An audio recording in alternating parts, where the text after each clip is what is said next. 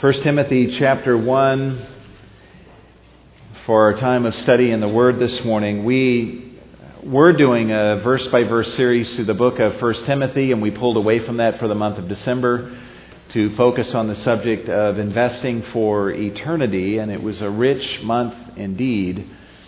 All that we learned in the area of finances, but today we come back to our study of 1 Timothy, and we're going to arrive at chapter 1, verse 18, and my goal this morning is to cover verses 18 through 19. But let me read verse 18 through 20 to you as we begin this morning. This command, by the way, Paul has just presented the gospel by way of personal testimony in the preceding verses. And having done that, he then says, "This command I entrust to you, Timothy, my son, in accordance with the prophecies previously made concerning you, that by them you fight the good fight, keeping faith and a good conscience, which some have rejected and suffered shipwreck in regard to their faith. Among these are Hymenaeus and Alexander, whom I have handed over to Satan, so that they will be taught not to blaspheme." I want to speak to you guys from verses 18 and 19 on the subject of a strategy for a successful year. A strategy for a successful year. Let me ask for a raise of hands, and just be honest with me, okay? How many of you want to make a shipwreck of your lives in 2009? Just every head bowed, every eye closed. Anybody? I see one hand. None of us want to experience the kind of shipwreck that we learn about at the end of verse 19. None of us want to experience the fate that Hymenaeus and Alexander experienced. None of us want that. And yet, will there be some, perhaps even in our church body, who experience shipwreck in 2009? I think it's likely that some will. I am sure at the beginning of 2008, there was no one who made this resolution, and that is that I resolve to shipwreck my life in the coming year. No one ever utters that resolution, and yet, were there shipwrecks, spiritually speaking, in 2008? Yes. And there very likely will be in 2009. And the reason is this: you don't have to resolve to shipwreck your life in order to shipwreck your life. All you need to do is to fail to have a strategy to have something else happen to you. And if you fail to have any other kind of strategy, then guaranteed that's ultimately where your life will lead. And so what we want as we look ahead into 2009 is to have a year in which we thrive spiritually, a year in which we avoid the fate of Hymenaeus and Alexander, a year in which we reach the end 1 year from now and look back and say, wow, was God good? And what a year this has been of fruitfulness and of blessing, of spiritual growth. If that is your desire, then what we're going to be doing this morning will be helpful for you. We're going to look at a fivefold strategy for experiencing a successful year. And we're going to pull all of the 5 elements of this strategy from our text, verses 18 and 19 this morning. Before we actually get to these elements of the strategy, let me make you aware of a couple things by way of overview. I would encourage you to read through 1 Timothy from the beginning to the end and see if you don't observe an undercurrent of profound concern in the heart of the Apostle Paul. Concern not only for Timothy, but a concern even for those that Timothy is ministering to. You can go through the book of 1 Timothy and actually make quite a list of dangers that are out there in the world of Paul's day and in the world of our day. And I'll tell you something, guys, you want to have a successful year? Don't be naive. You need to be aware as you get up every day that there are dangers, there are snares that are out there that can chew you up and spit you out before you even know what happened to you. And some of these dangers that we find in 1 Timothy, and I've even trimmed this list just to streamline the message, is he speaks of strange doctrines, doctrines of demons, worldly fables, worldly empty chatter.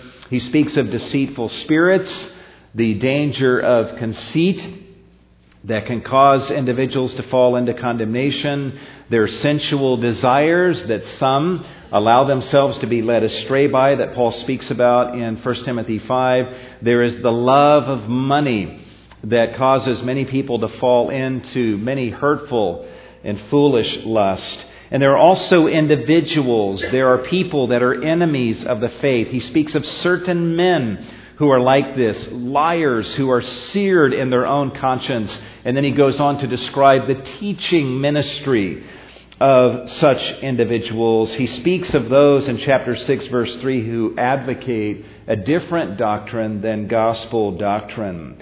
So we just need to be aware of the fact that there are ideas, there are people, there are entities, there are beings, spiritual beings that are dangerous, that we need to be aware of, rather than just walking naively into this new year and into each new day. You also see something of Paul's concern when you observe a theme of verbs throughout the letter. Look at this. In chapter 1, verse 6, he speaks of men who have strayed from these things. And the things that they strayed from is pure love and a good conscience, sincere faith, and so forth. In chapter 1, verse 19, in our passage today, he speaks of those who have rejected faith and a good conscience, suffered shipwreck.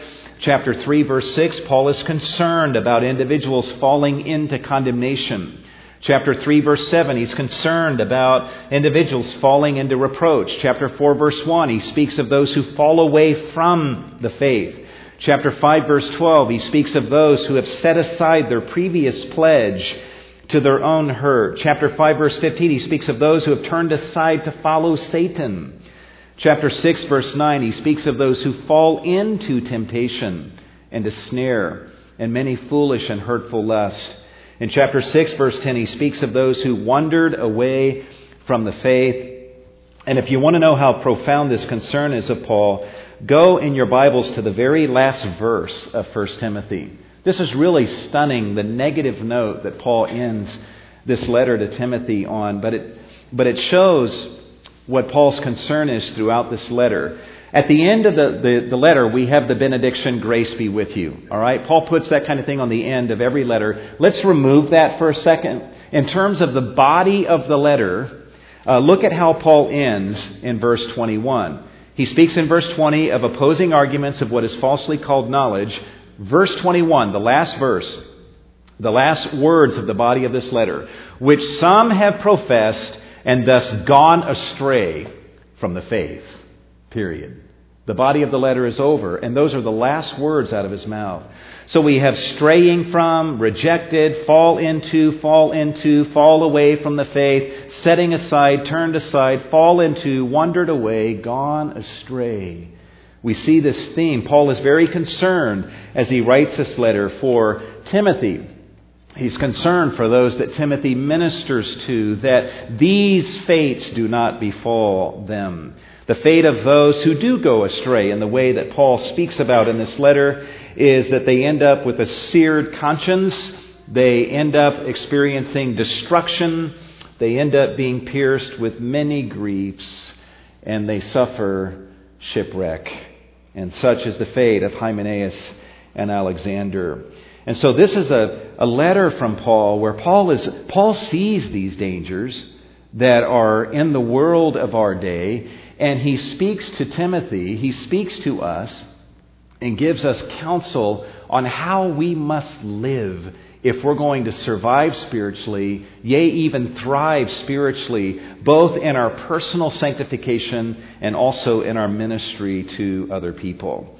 And so with that having been said, I want to share with you a 5-fold strategy for experiencing spiritual success in 2009. And the first element of this strategy is fight. Fight. If you want to be successful spiritually, you have to resolve to fight. No one's going to reach the end of this year and look back and say, man, this is a surprising thing. I've been holy all year. I have grown. I've not even tried. It's not even been a struggle. That'll never happen. If there is to be growth and advancement in your life, it will be the result of fighting, daily gutting it out and slugging it out in a fight day by day throughout the year. Look at what Paul says in verse 18. He says, "This command I entrust to you, Timothy, my son, in accordance with the prophecies previously made concerning you, that by them you fight." Now let's stop right there for a minute. Timothy, this is the command. You must fight. Now what does it mean to fight? We all know what it means to fight because we all fight enough, don't we? It means to strive to overcome by blows or weapons. And those blows could be physical blows or they could be verbal blows. But the basic element of fighting is that of hostility. All right? And Paul is commanding us to fight. If we're going to have a successful year, then this year is going to be full of fighting. We have to get hostile against certain things and ideas and then fight against them. Implied in this command to fight is that there must be something to fight, right? And so it implies the existence of hostile forces that are contrary to both holiness, sanctification, and gospel ministry to other people. And what are those hostile forces? Well, there's fleshly lust inside all of us that wage war against our soul. We learned that in 1 Peter. So we've got some dangers. We've got hostile forces inside of us. Then there is the world around us, the lust of the flesh, the lust of the eyes, the boastful pride of life, and all those who imbibe the spirit of the world. Then there is the devil, his demons, spiritual forces of wickedness in the heavenly places that are opposed to the gospel and to the advancement of the gospel in our own lives and in our ministries. And so Paul is saying you've got some dangers out there, and you've also got hostile forces and entities that are at work against you and the gospel prevailing in your life. If you're going to advance and be successful in what God has called you to be and do, you must fight against these hostile forces. This command to fight does not just imply the existence of hostile forces, but it also implies the intransigence of those forces. What I mean by intransigence is the stubborn hostility of those forces. It means that these forces can never be negotiated with. You can never reach a compromise with them. There will never be a truce where you no longer have to fight, to where they end up saying, okay, we'll leave you alone and you can be everything God wants you to be. They are stubborn, and to your dying day, they will do everything they can to hinder you in your pursuit of sanctification and gospel ministry to other people. And again, no negotiating, no compromise. They absolutely will never budge. We're the ones who often budge and enter into compromise with the forces of evil, but they will never compromise with us. I mean, imagine you come to know the Lord, and a year into your walk with the Lord, you're just noticing all of this hostile action against you and trying to be holy, and there's all of this stuff working against you, and you're like, you know what, I'm fed up with this. I got to fight every day. I know what I'll do. I'll call a meeting of all these hostile forces. So you call all of your fleshly lust to a meeting. You call all of that represents the world to this meeting. You call the devil and his demons and spiritual forces of wickedness in the heavenly places into this meeting. You contact every Hollywood executive and you call them to this meeting because of the stuff that they're producing that just seems to discourage you from being holy. You get them all in a room together, and then you speak to them and you say, listen, maybe you guys don't know this, but I really want to be holy, and you guys are making it hard for me. What do you think they would do? Do you think they would say, well, you know, we didn't know you wanted to be holy. Now that we know this, of course, we'll back off and you can just go on your way and we'll leave you alone. Would they do that? No. They would dig their heels in even more and do everything they can to hinder you from being what God wants you to be. There will never be a compromise on their part with you. They will never want to allow you to be what God wants you to be. So if you're going to advance spiritually, you have to fight. You have to fight. That's the first command that we find in verse 18. And it's the first thing you must do if you want to experience a successful year in 2009. But, all right, you got to do more than just fight. You have to, number 2, fight the good fight. All right? You have to choose the right fight to be involved in. It's not enough to fight. I know that already all of us are going to fight a lot this year. All right? The question is, will we be fighting the good fight? That's the question. We're very good at fighting bad fights. What is a bad fight? A bad fight is any fight that we engage in order to achieve a selfish, self-centered agenda. Somebody gets in the way of us being able to do what we want to do, be what we want to be, and they cut in on our action. We fight against them in order to achieve a selfish agenda. And there's millions of bad fights that are available for us to choose from every day. A husband and wife fighting and arguing verbally, trying to prove that they're right and their spouse is wrong. That's a bad fight. That's a selfish fight to be engaged in. Children, I've heard this and seen this with my own eyes. Children fighting over a particular seat in the car. Who gets to sit in the front?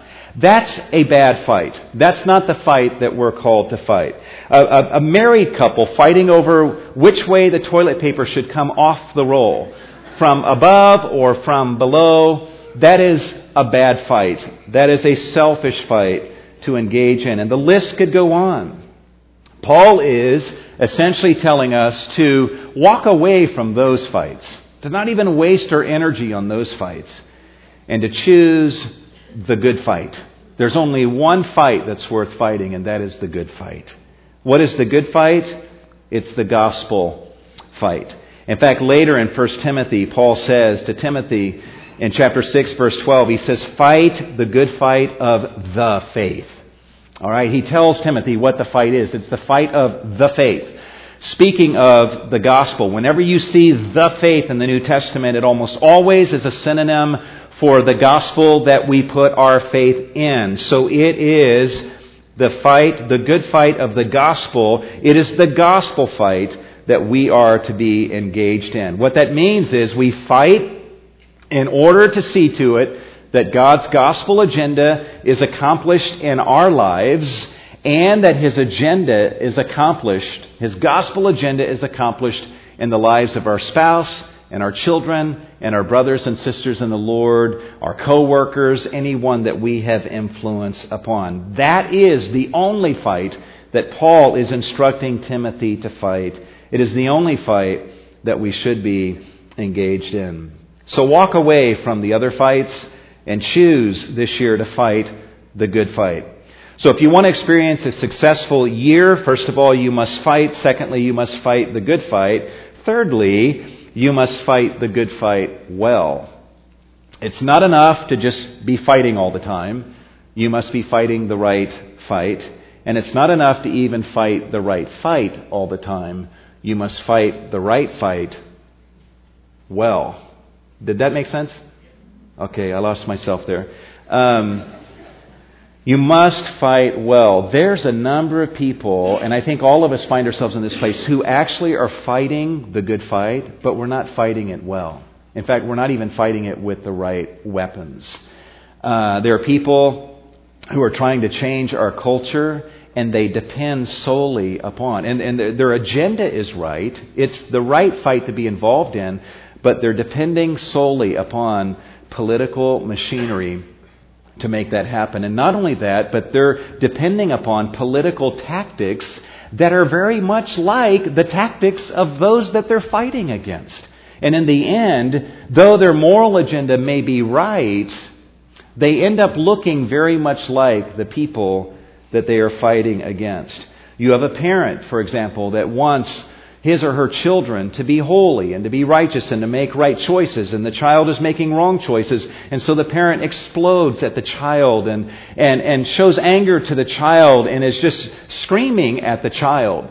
And the reason that they're screaming may be that they want their child to do right rather than wrong, and they're fighting the right fight, but they're not fighting it well. They're fighting with the weapon of anger, forgetting the fact that in James chapter 1, James says that the wrath of man, the anger of man, will never produce a righteousness that is God approved in yourself or in other people. It will never work.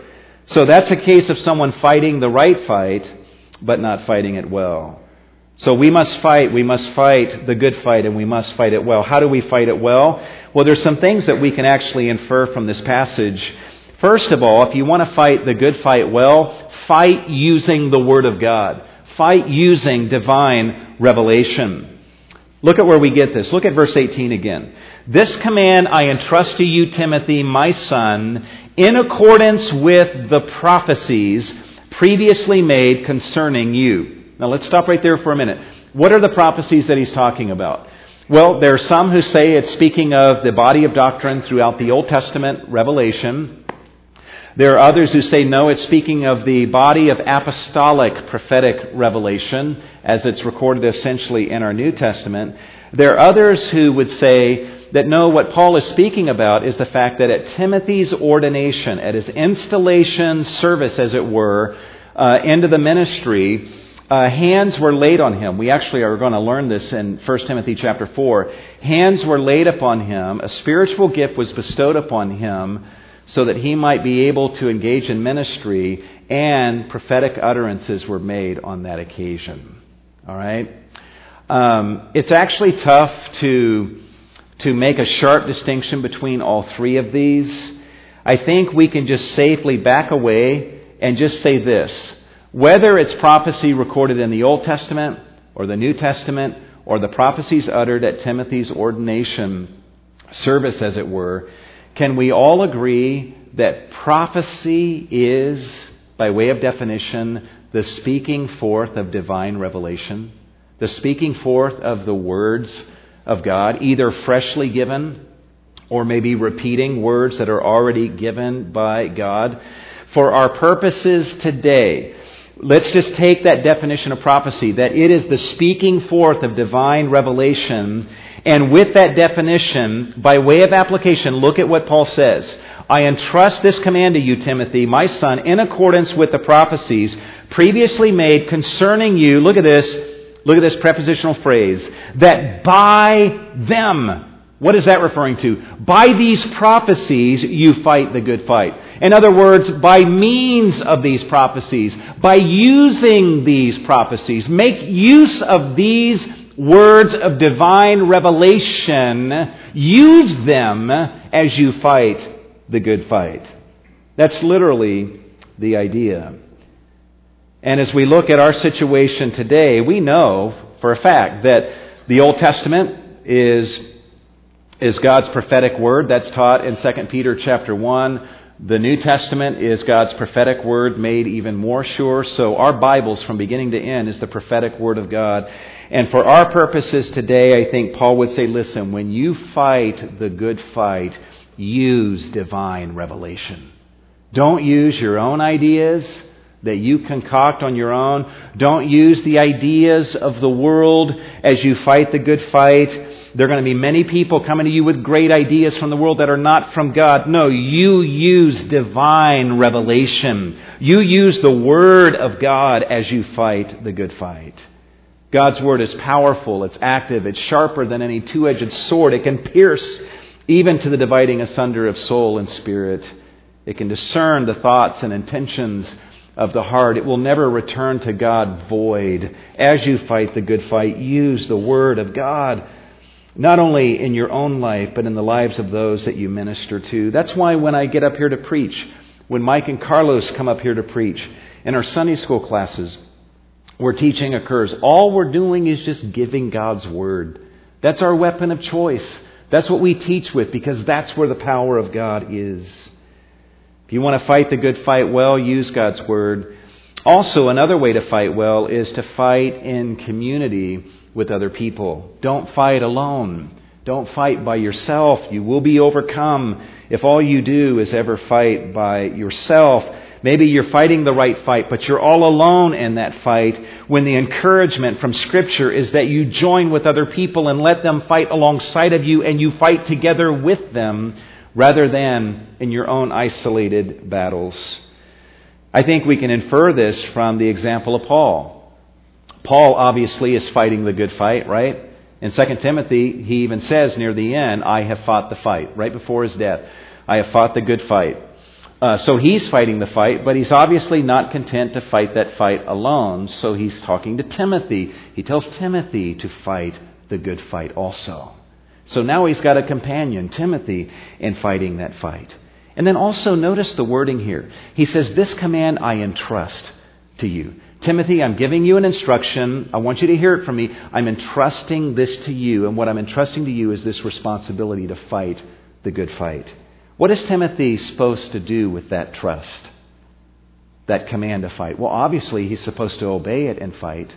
But if you look in 2 Timothy chapter 2, Paul tells Timothy something else to do with anything that Paul has entrusted to him. Look in 2 Timothy 2:2 on the screen. Paul says, the things which you have heard from me, entrust these to faithful men who will be able to teach others also. Paul doesn't want to fight alone. He commands Timothy to fight along with him. He entrusts that command to Timothy. Paul then wants Timothy to take everything that he's entrusted to Timothy, including that command to fight, and entrust that to other faithful men so that they can entrust it to even other men. And we have a growing army of people. Among the things Timothy is to entrust to others is this command from Paul to fight the good fight. We are not to fight alone. We are to fight in community with others. In fact, just after in 2 Timothy 2:2, when Paul commands Timothy to entrust these things to faithful men, the very next words out of Paul's mouth in verse 3 is, suffer hardship with me as a good soldier of Christ. And then the next verse, he talks more about the way a soldier ought to live his life as a soldier of Christ. So we should fight in community with one another. You know, I wish I could stand up here and say that every time this ever has happened, I've always made this right decision. But I can't say that. But I can say that at times I have done this and experienced victory and power in doing so. But there have been times where I have felt overwhelmed with temptation to the point of spiritual exhaustion.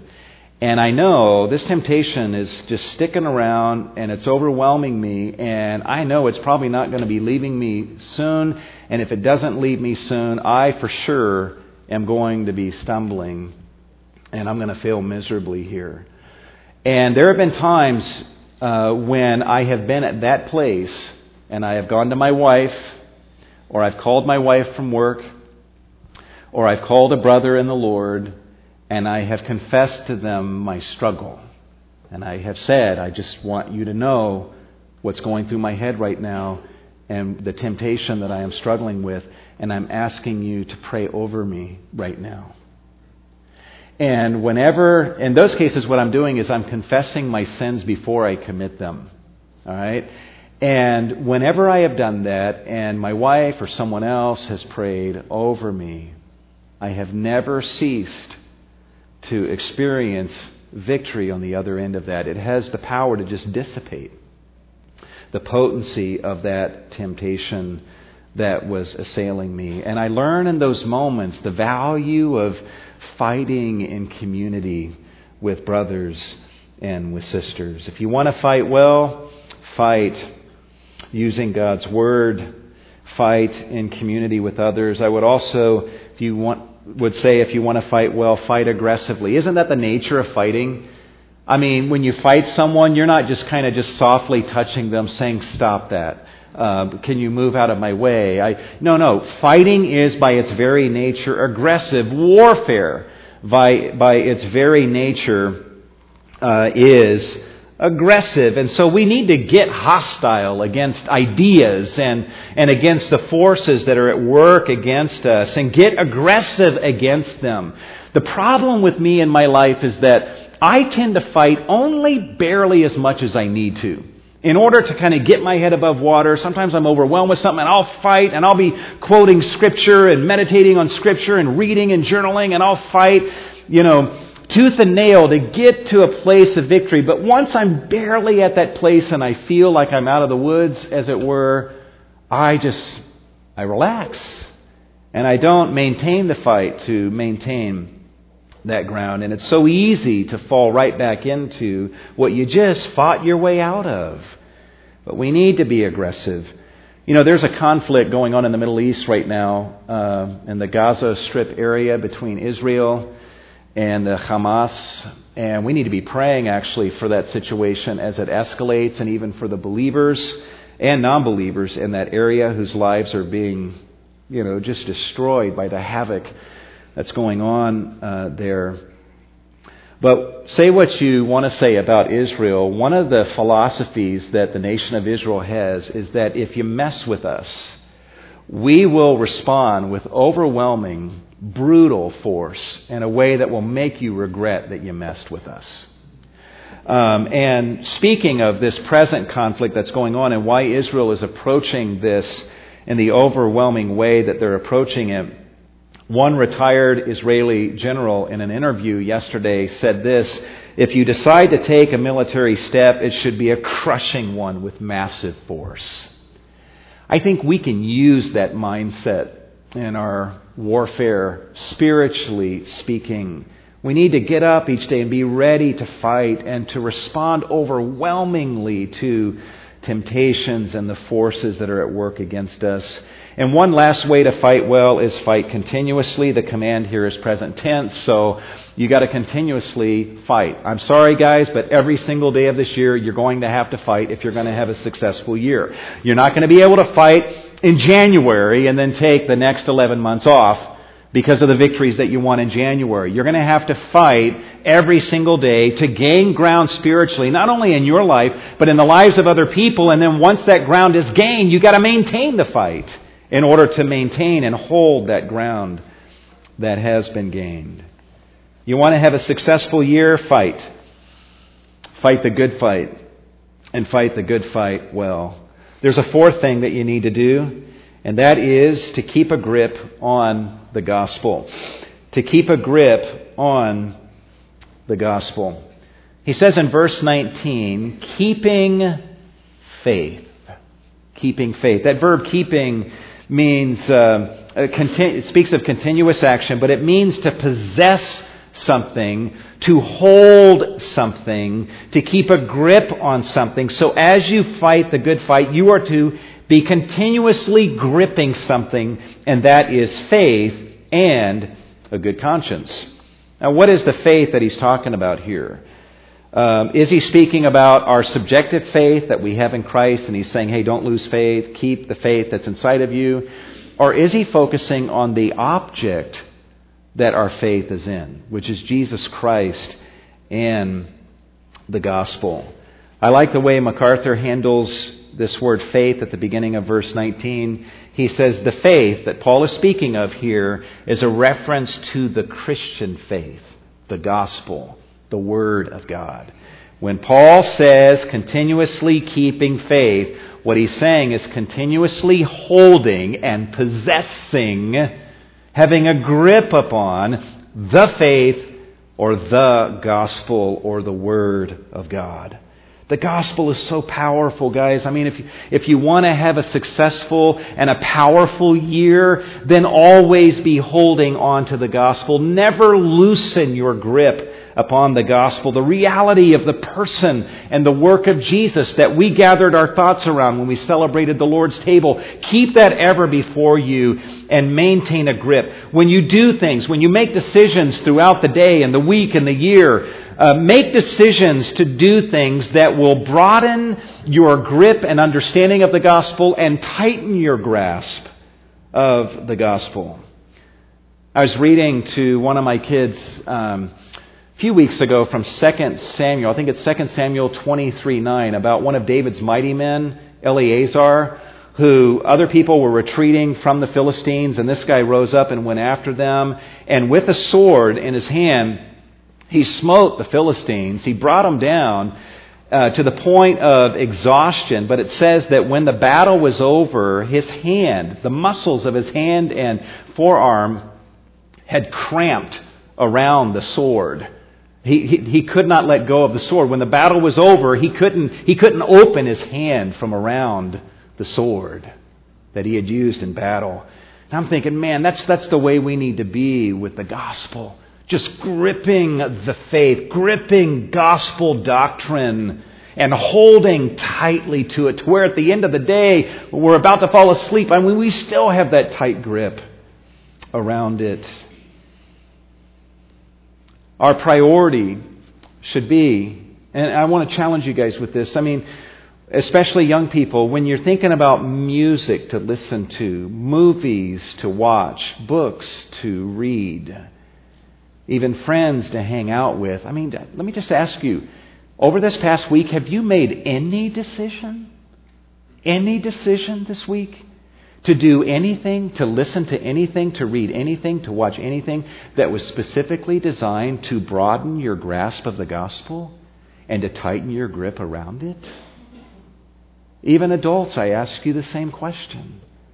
What is the controlling thought in the movies that you watch? The music that you listen to? Some people, the only standard for the music they listen to is, what is everyone else listening to? What's number 1, 2, 3, 4, and 5 on the charts? That's what I want to listen to. They don't even think about the lyrical content and what this does to my faith, and does this expand my understanding of the gospel and tighten my grip around the gospel? Come on, think, guys. If you want to be spiritually successful, you must make this a priority. I want to have a grip on the gospel. I want to make decisions to read and listen and watch things and hang out with people that will increase my understanding of the gospel and tighten my grasp of gospel truth. Those are the kind of people that spiritually thrive. If you want to have a successful year, you must keep a grip on the gospel and not let it go. View it as one of your highest values.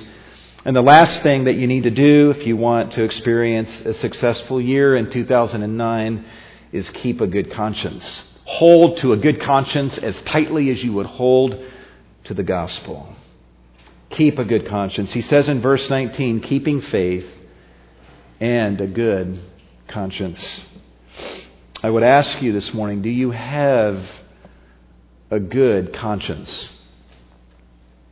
Or are you making decisions that violate your conscience? Your conscience is telling you, don't do this. And you violate your conscience and you do what is wrong.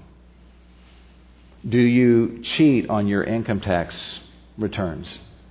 Do you cheat your employer?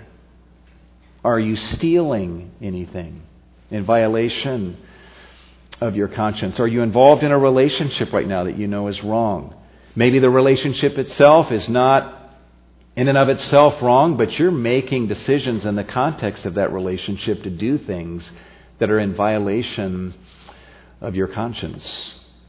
Young people, you who are in school, whether it's high school or below or college, are you cheating? Are you cheating? The statistics of the percentage of people who cheat, even in Christian schools, is staggeringly high. Do you cheat on an exam? You look at someone else's work. Do you bring answers with you when you know that that is wrong? You cheat on homework assignments. Do you lie? If you're doing these things without repentance and without forsaking them, you have a bad conscience. And you need to do something about that. You're also indicating that you don't value your integrity and your good name, and you don't value your conscience at all. Maybe you think I'd get a C if I didn't cheat on this exam, so I will cheat and I'll get a B. What you're saying is that here's your conscience and here's one letter grade. One letter grade higher is worth more to you than your conscience, than a good conscience. That's a bad deal right there.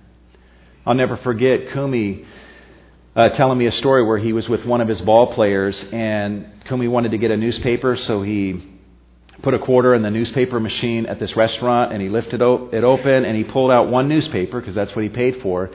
And this ball player said, "Hey, grab 2 of those. Grab one for me." And Kumi's response was basically, "You mean sell my integrity for a quarter?" Because you might think, well, that's no big deal. It's just a newspaper. But Kumi turned that around and said, "You're right, it's no big deal. You would sell your integrity for 25 cents? Do you have a good conscience?" There's a danger that comes when we allow ourselves to violate our conscience to where the result is that we have a bad conscience. Look at what John Stott says. He says, if we disregard the voice of conscience, allowing sin to remain unconfessed and unforsaken, our faith will not long survive. Anybody whose conscience has been so manipulated as to be rendered insensitive is in a very dangerous condition, wide open to the deception of the devil. In fact, John Calvin says it well when he says a bad conscience is the mother of all heresies. You trace every doctrinal deviation, every heresy back to a bad conscience. That's what comes first. And then bad heretical doctrine and belief systems come next. This is exactly what verse 19 teaches. Look what he says in verse 19. He says, keeping faith and a good conscience. And then, in the New American Standard, it says which. And by the way, that's in the singular. He's not talking about those who reject both faith and a good conscience. He's talking about the good conscience. So he's saying keeping faith and a good conscience. And speaking of the conscience, or a good conscience, some have rejected a good conscience, and they suffer shipwreck in regard to the faith. They reject the conscience first, a good conscience first. And then they suffer shipwreck in regard to their faith. A bad conscience and faith in the gospel will not long survive together. You guys know of Woody Harrelson, the Hollywood actor. You may not know this, but Woody Harrelson was raised in the latter part of his childhood in a Christian home and a Presbyterian home. In an interview in 1996, he said to the interviewer, "I was a fervent churchgoer as a kid, and we had weekly Bible study over at our house. I even gave a couple of sermons." But he goes on to talk about how during that time he had a number of sexual experiences, no doubt in violation of his conscience. And for a time, he was doing that and holding to his belief system in Christianity for a while. In fact, listen to what he says in this same interview. He says, even though a good percentage of my early sexual experiences resulted from Larry Flint's indirect help. Larry Flint is a pornographer. I was still this Christian boy with the same views that everyone else in the community had. So for a while, a bad conscience and some version of faith coexisted together. But eventually, his faith fell by the wayside, and in the same interview, he goes on to say this, when your faith unravels, though, it just unravels. I don't think I'll ever be affiliated with any organized religion again. I believe there are a lot of paths to the truth. Shipwreck. Shipwreck with regard to the faith. I pray not irreparably so. We should pray for him, that God will bring him back to the truth. But he has suffered shipwreck in regard to his faith, and it started with a bad conscience. My challenge to you guys is this, that heed your conscience. Let your conscience be informed by God's Word. Heed the Word of God. Heed your conscience. And if you violate your conscience, and we all have, then you need to confess that to the Lord. You need to forsake that sin. And in some cases, you need to go to individuals that you may have wronged and confess your sin to them and seek their forgiveness as well. And once you have taken those steps, a good conscience is a conscience that accepts the verdict of the cross. The verdict of the cross is that we are forgiven for our sins and released from the wrath of God. And a good conscience accepts that verdict and ceases to condemn. But I just challenge you, especially young people. I'm telling you, years from now, you'll look back and know what I'm saying right now is absolutely true. That the most precious commodity that you can have is the gospel and also a good conscience. Don't sell your good name. Don't sell your integrity for a letter grade. Don't sell your integrity for $10. View a good conscience as one of your prized possessions and guard it. Guard it. Because if you don't, you will ultimately suffer shipwreck in regard to your faith. Let me ask you to bow your heads this morning. I know all of you want to have just an awesome year as you look ahead to 2009. I want that for myself. I want that for you. And yet I know that this world that we live in is full of danger and snares. And no one ever chooses to shipwreck their lives. They just make earlier decisions that create a chain of events that lead to an unwanted shipwreck. And Paul is giving just very simple counsel. You're going to have to fight. You're going to have to fight the good fight. You're going to have to fight it well.